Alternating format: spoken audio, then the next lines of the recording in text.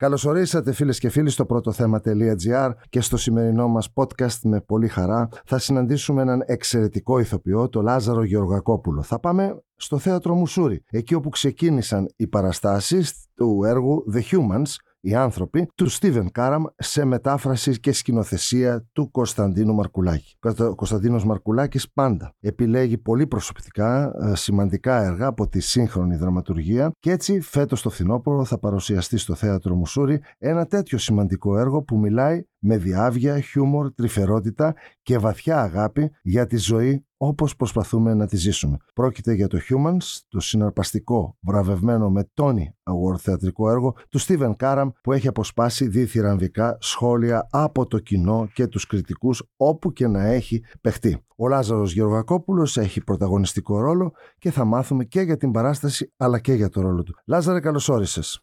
Καλώς σας βρήκα.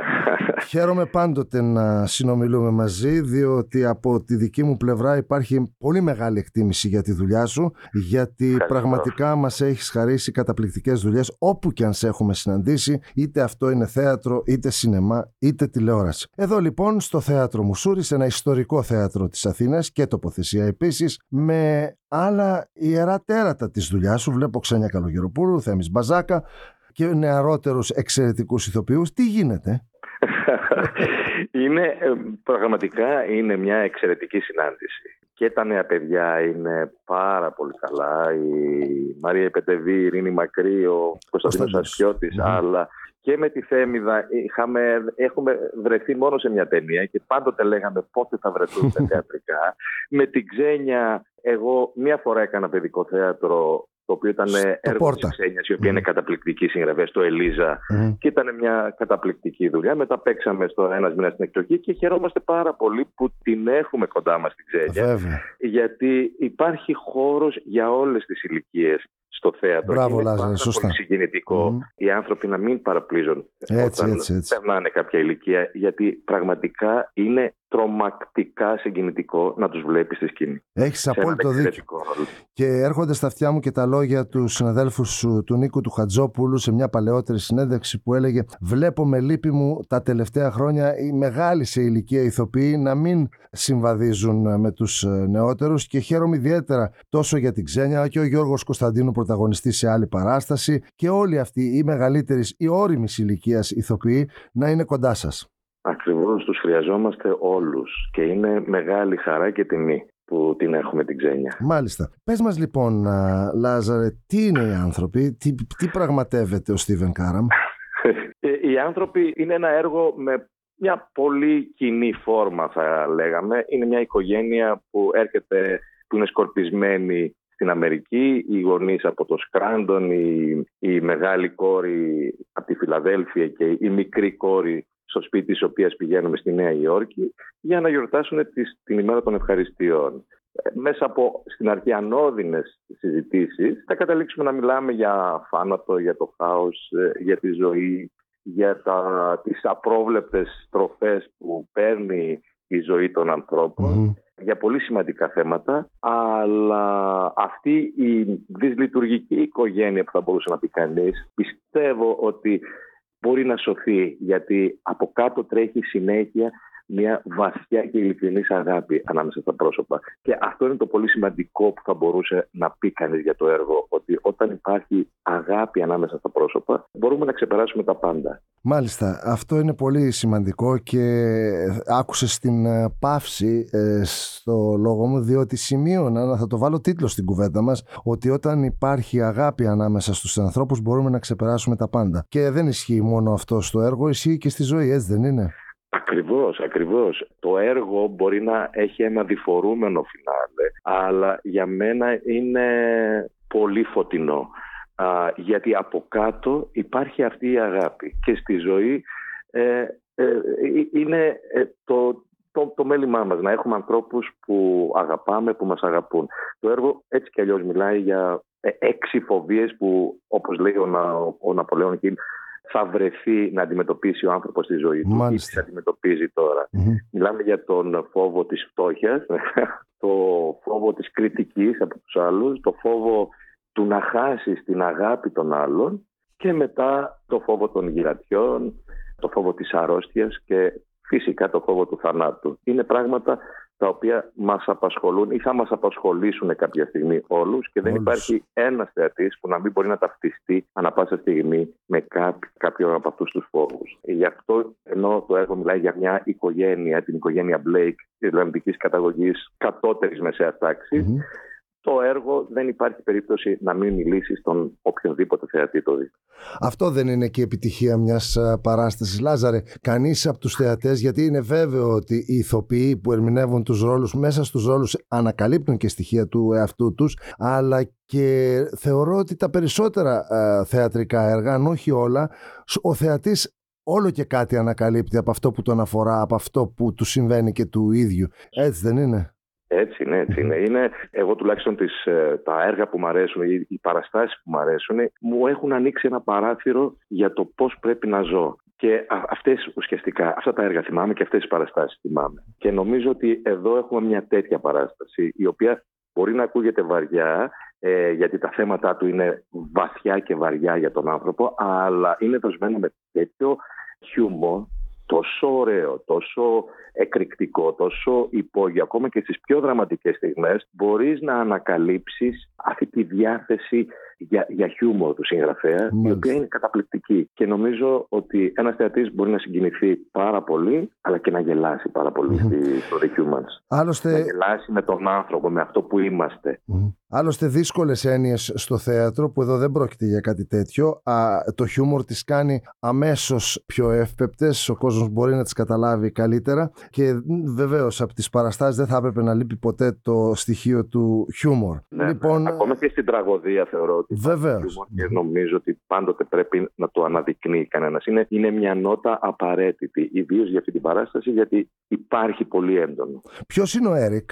Ο Έρικ είναι ο πατέρας της οικογένειας Blake, ένας στοργικός πατέρας, σύζυγος και γιος, ο οποίος βρίσκεται σε μια δύσκολη στιγμή της ζωής του. Πίστευε ότι τα πράγματα σε αυτή την ηλικία θα έχουν τακτοποιηθεί, αλλά όπως λέει και ο ίδιος, δεν τελειώνει ποτέ. Υποθήκες, δόσεις για το αυτοκίνητο, ίντερνετ. Έρχεται, καταλαβαίνουμε από διάφορες συνεννοήσεις που γίνονται ανάμεσα στην μητέρα και τον πατέρα, για να πει κάτι σημαντικό για την οικογένεια. Υπάρχουν πράγματα που τον προβληματίζουν πάρα πολύ, αλλά δεν θέλει να τα κρύψει, θέλει να μην τα καταλάβει κανένας μέχρι να μπορέσει ο ίδιος να συνταχθεί και να μιλήσει. Είναι συνέχεια με διανοητικές απουσίες, συνέχεια κοιτάζει ένα παράθυρο που βλέπει σκιές. Καταλαβαίνουμε ότι κάτι πολύ σημαντικό συμβαίνει σε αυτόν τον άνθρωπο.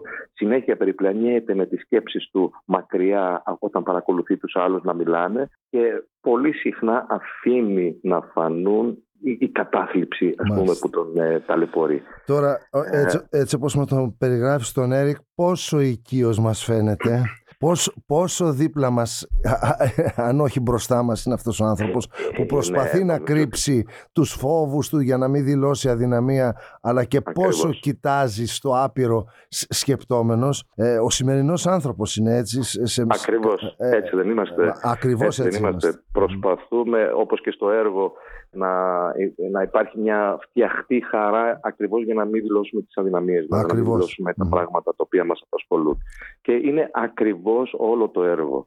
Είναι μια εξαιρετική δουλειά. Εγώ είμαι ερωτευμένος με το έργο. Από την πρώτη στιγμή που μου το έδωσε ο Κωνσταντίνος, δηλαδή το ερωτεύτηκα, και είμαι ενθουσιασμένος και με την παράσταση που έχει φτιάξει ο Κωνσταντίνος και όλοι οι συντελεστές. Είναι μια ευτυχισμένη στιγμή, θα έλεγα, και από ό,τι φαίνεται το αντιλαμβάνεται και ο κόσμος ο οποίος έρχεται να μας δει. Ναι, βεβαίως, γιατί επειδή και εγώ βρίσκομαι στο κέντρο της Αθήνας, είδα προχθές ουρές και λέω, ξεκίνησε με φόρα η παράσταση αυτή. Αυτό που το αποδίδεις, Λάζαρε? Ότι πολλές παραστάσεις πριν ακόμα τις μάθει ο κόσμος, δημιουργείται το αδιαχώρητο, γίνονται sold out. Συνέβη και πέρσι σε αρκετές παραστάσεις και τώρα είμαι βέβαιος ότι θα γίνει στη δική σας. Και χαίρομαι ιδιαίτερα όταν θέατρα σαν το Θέατρο Μουσούρη, που οι θεατρικές επιχειρήσεις του Κάρολου Παυλάκη μεριμνούν και για αυτό το θέατρο, οικογένειες που έχουν στηρίξει το θέατρο δηλαδή, να πηγαίνουν καλά οι παραστάσεις. Αλλά πού το αποδίδεις ότι ο κόσμος τρέχει πριν ακόμα δει αν μια παράσταση είναι καλή ή κακή, κατά τη γνώμη του? Νομίζω καταρχάς τον ενδιαφέρει ένας συνδυασμός πραγμάτων, των προσώπων που παίζουν, που σκηνοθετούν, που κάνουν τα σκηνικά. Ο Κάρλος ο Παυλάκης είναι ένας παραγωγός ο οποίος προσπαθεί πάρα πολύ για καλές δουλειές και τα θέατρα της Αθήνας. Και νομίζω ότι αυτό γίνεται στην αρχή. Υπάρχει ένα ενδιαφέρον από αυτές τις πληροφορίες που αφήνουμε να φανούν στα μέσα. Από εκεί και πέρα όμως, για να σταθεί μια παράσταση και να αποκτήσει τον κόσμο, πρέπει ο κόσμος να βγει ευχαριστημένος, προβληματισμένος. Πώς είναι, εγώ όταν βλέπω μια παράσταση που μου αρέσει πάρα πολύ, μετά αισθάνομαι ότι δεν πατάω στη γη, ότι έχω σηκωθεί κάποια εκατοστά και έτσι ακριβώς είναι. Κάπως έτσι πρέπει να είναι ο κόσμος φεύγοντας, ώστε να μπορέσει να το πει και σε άλλους ανθρώπους. Βεβαίως, αυτό είναι το ζητούμενο. Όταν τελειώσει μια παράσταση, μια καλή παράσταση, φεύγοντας ο κόσμος, για τον κόσμο δεν έχει τελειώσει η παράσταση. Θα τη συζητήσει στο φαγητό που θα πάει μετά, στην παρέα του, και έτσι ένα θέατρο αποκτά. Μια παράσταση αποκτά τη φήμη και ο κόσμος. Ακριβώς. Οι παραστάσεις, οι οποίες είναι πολύ καλές, νομίζω ότι συντροφεύουν τον κόσμο για πολύ καιρό. Για πολύ καιρό. Πολλές φορές έρχονται άνθρωποι και μου μιλάνε για παλιές παραστάσεις και λες, πού τη θυμάται? Κάτι έχουμε κάνει σε αυτή την παράσταση για να την φέρει ένας άνθρωπος μετά από τόσα χρόνια και να σου λέει λεπτομέρειες από αυτό που είδε. Μετά από τόσα χρόνια λες, είναι σημαντικό τελικά αυτό που κάνουμε. Μάλιστα. Να πούμε ξανά ότι το έργο αυτό του Steven Karam, The Humans, οι άνθρωποι, είναι μετάφραση και σκηνοθεσία του Κωνσταντίνου Μαρκουλάκη, τα σκηνικά της Αθανασίας Μαραδί, τα φώτα του Σίμου Σαρκετζή και τα κοστούμια της Κικής Γραμματικοπούλου. Επί σκηνής η σπουδαία Θέμης Μπαζάκα, Λάζαρος Γεωργακόπουλος, Ξένια Καλογεροπούλου, Ειρήνη Μακρύ, Μαρία Πετεβή, Κωνσταντίνος Ασφιώτης, και παίζεται Τετάρτη, Πέμπτη και Παρασκευή στις 9. Σάββατο αυτή η διπλή παράσταση που... Ναι, είναι δύσκολο, αλλά θα το δούμε. Σήμερα είναι η πρώτη μας διπλή παράσταση. Βέβαια έχουμε κάνει ένα training, γιατί πολλές φορές τις πρόβες περνούσαμε το έργο 2 φορές ακριβώς για να είμαστε σε θέση να μπορούμε να το κάνουμε αυτό. Αλλά το αγαπάμε όλοι τόσο πολύ που νομίζω ότι και χαιρόμαστε πάρα πολύ που το παίζουμε, που δεν θα είναι δύσκολο. Μάλιστα. Και Κυριακή στις 7. Άλλωστε ο Γιάννης Μπέζος πολλές φορές έχει κάτι απίστευτα εφιολογήματα. Λέει μην τις φοβάστε τις διπλές παραστάσεις, γιατί στις 6 ώρα είμαστε πολύ φρέσκοι και παίζουμε καλά, και στις 9 το έχουμε παίξει πριν από 2 ώρες το έργο, οπότε παίζουμε ακόμα καλύτερα. Ακριβώς. Έτσι είναι. Λάζαρε, Τηλεόραση, τώρα βρίσκομαι στον Παράδεισο των Κυριών. Μάλιστα. Για δεύτερη σεζόν. Πάμε καλά, και εκεί είναι μια ομάδα με νέα παιδιά εξαιρετικά. Περνάμε εξαιρετικά στα γυρίσματα. Ελπίζω να πάνε όλα καλά γιατί είναι μια δύσκολη χρονιά για τη τηλεόραση. Υπάρχουν πάρα πολλές και καλές σειρές. Δηλαδή η τηλεόραση αναβαθμίζεται χρόνο με το χρόνο, και αυτό είναι εξαιρετικά παρήγορο, γιατί μπορούμε να συμμετέχουμε πολύ πιο εύκολα στις δουλειές της τηλεόρασης. Νομίζω ότι είναι ένα καλό σημάδι. Μάλιστα. Βέβαια, πολλές φορές λέμε είναι τόσες σειρές, δεν προλαβαίνει ο κόσμος να τις δει, να ενημερωθεί, να αγαπήσει, να παρακολουθήσει. Παρ' όλα αυτά όμως, και αυτό είναι μια δυσκολία, κόσμος, και όπως νεότεροι συναδελφοί σου, Λάζαρε, έχουν μεροκάματο, σε αντίθεση με τα δραματικά χρόνια που βίωσε το θέατρο, και αυτά δεν είναι πολύ μακριά, είναι 1-2 χρόνια πίσω. Έτσι. Ακριβώς. Οπότε πολλοί άνθρωποι έχουν δουλειές, όχι μόνο οι ηθοποιοί, οι τεχνικοί, όλοι αυτοί οι άνθρωποι που συμμετέχουν σε μια παραγωγή της τηλεόρασης, του κινηματογράφου ή του θεάτρου. Είναι εξαιρετικά παρήγορο. Μάλιστα. Και μακάρι να γίνονται όλο και καλύτερα πράγματα. Όλο και καλύτερα, γιατί τώρα πια καταλαβαίνει ένας παραγωγός ότι δεν χρειάζεται μόνο τηλεοπτικά πρόσωπα, αυτά που τα ξέρει από τη τηλεόραση, αλλά μπορεί να χρησιμοποιήσει και θεατρικούς ηθοποιούς και να κάνει εξίσου μεγάλες επιτυχίες. Οπότε νομίζω ότι τα πράγματα είναι ευίωνα. Μακάρι. Άλλωστε αποδείχτηκε ότι οι θεατρικοί ηθοποιοί ήταν αυτοί που έπαιξαν στις σειρές και κατά τη διάρκεια της πανδημίας και αγαπήθηκαν. Ηθοποιοί που δεν τους ήξερε κανείς, απέκτησαν δημοφιλία και έτσι έφεραν και κόσμο στο θέατρο. Ήταν πολλαπλά τα καλά που συνέβησαν μέσα από τις σειρές μυθοπλασίας στην τηλεόραση. Ακριβώς.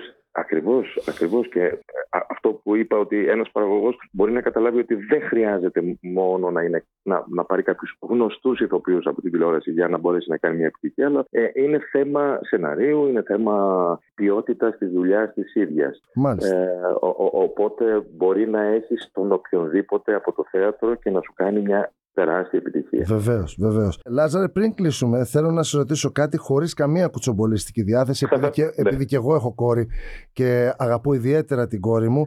Το παιδί σου, που είναι ένα εξαιρετικά ταλαντούχο κορίτσι στο τραγούδι, συνεχίζει? Συνεχίζει, βέβαια. Συνεχίζει, πάει καλά. Τώρα θα κυκλοφορήσει το καινούργιο της τραγούδι σε λίγο. Περιμένουμε. Όχι, πάει καλά, της αρέσει, είναι ευτυχισμένη με αυτό που κάνει και νομίζω ότι αυτό είναι το πιο σημαντικό. Το να ασχολούμαστε με πράγματα που μας αρέσουν. Όχι ούτε για τα λεφτά, ούτε για την δημοσιότητα, ούτε για κάτι άλλο, αλλά γιατί μας κάνουν ευτυχισμένους. Έτσι ακριβώς. Και η ευτυχία των παιδιών μας είναι και δική μας ευτυχία, Λάζαρε. Ακριβώς. Με αυτό θέλω να σε ευχαριστήσω θερμά για αυτή τη σύντομη συνομιλία. Καλή επιτυχία, πάντα δημιουργικός να είσαι και πάντα γερός. Σε ευχαριστώ πολύ. Και εγώ.